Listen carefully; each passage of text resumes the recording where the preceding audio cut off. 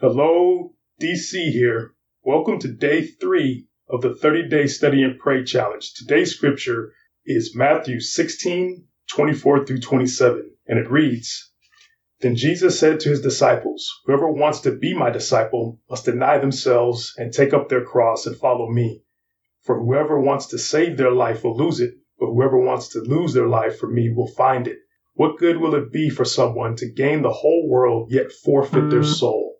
Or what can anyone give in exchange for their soul? For the Son of Man is going to come in the Father's glory with his angels, and then he will reward each person according to what they have done. For us today, the cross represents Christ dying and rising in 3 days for our salvation. At the time Jesus said, take up their cross, the only thing the cross represented was crucifixion, imminent death. Jesus wasn't playing around with our salvation. And he expects us not to play around with our salvation. He wants us to pick up our cross and follow him. No turning back. Jesus already died to save the world. Now he's asking us to live for him. Being a follower of Christ means we will have emotional, spiritual, and physical struggles and attacks, but Jesus already paved the way and gave us all the tools we need to get through them. He gave us the church, each other, the Word, and the Holy Spirit.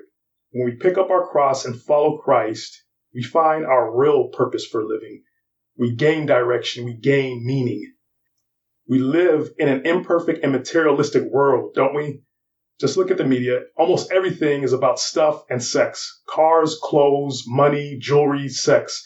Satan wants us to believe that the only way to be happy is to buy things and lust after women who aren't our wives. Jesus tells us we can gain the whole world, but it means nothing if we lose our soul. Now, cars, clothes, money, and jewelry aren't bad. Loving them is. Don't lose your soul over stuff. One great thing about being a follower of Christ is that we already have victory, and Jesus tells us in verse 27 that he's going to come back and reward us. Let's focus together, pick up our cross, and follow Jesus. What is standing in your way from a complete commitment to Christ?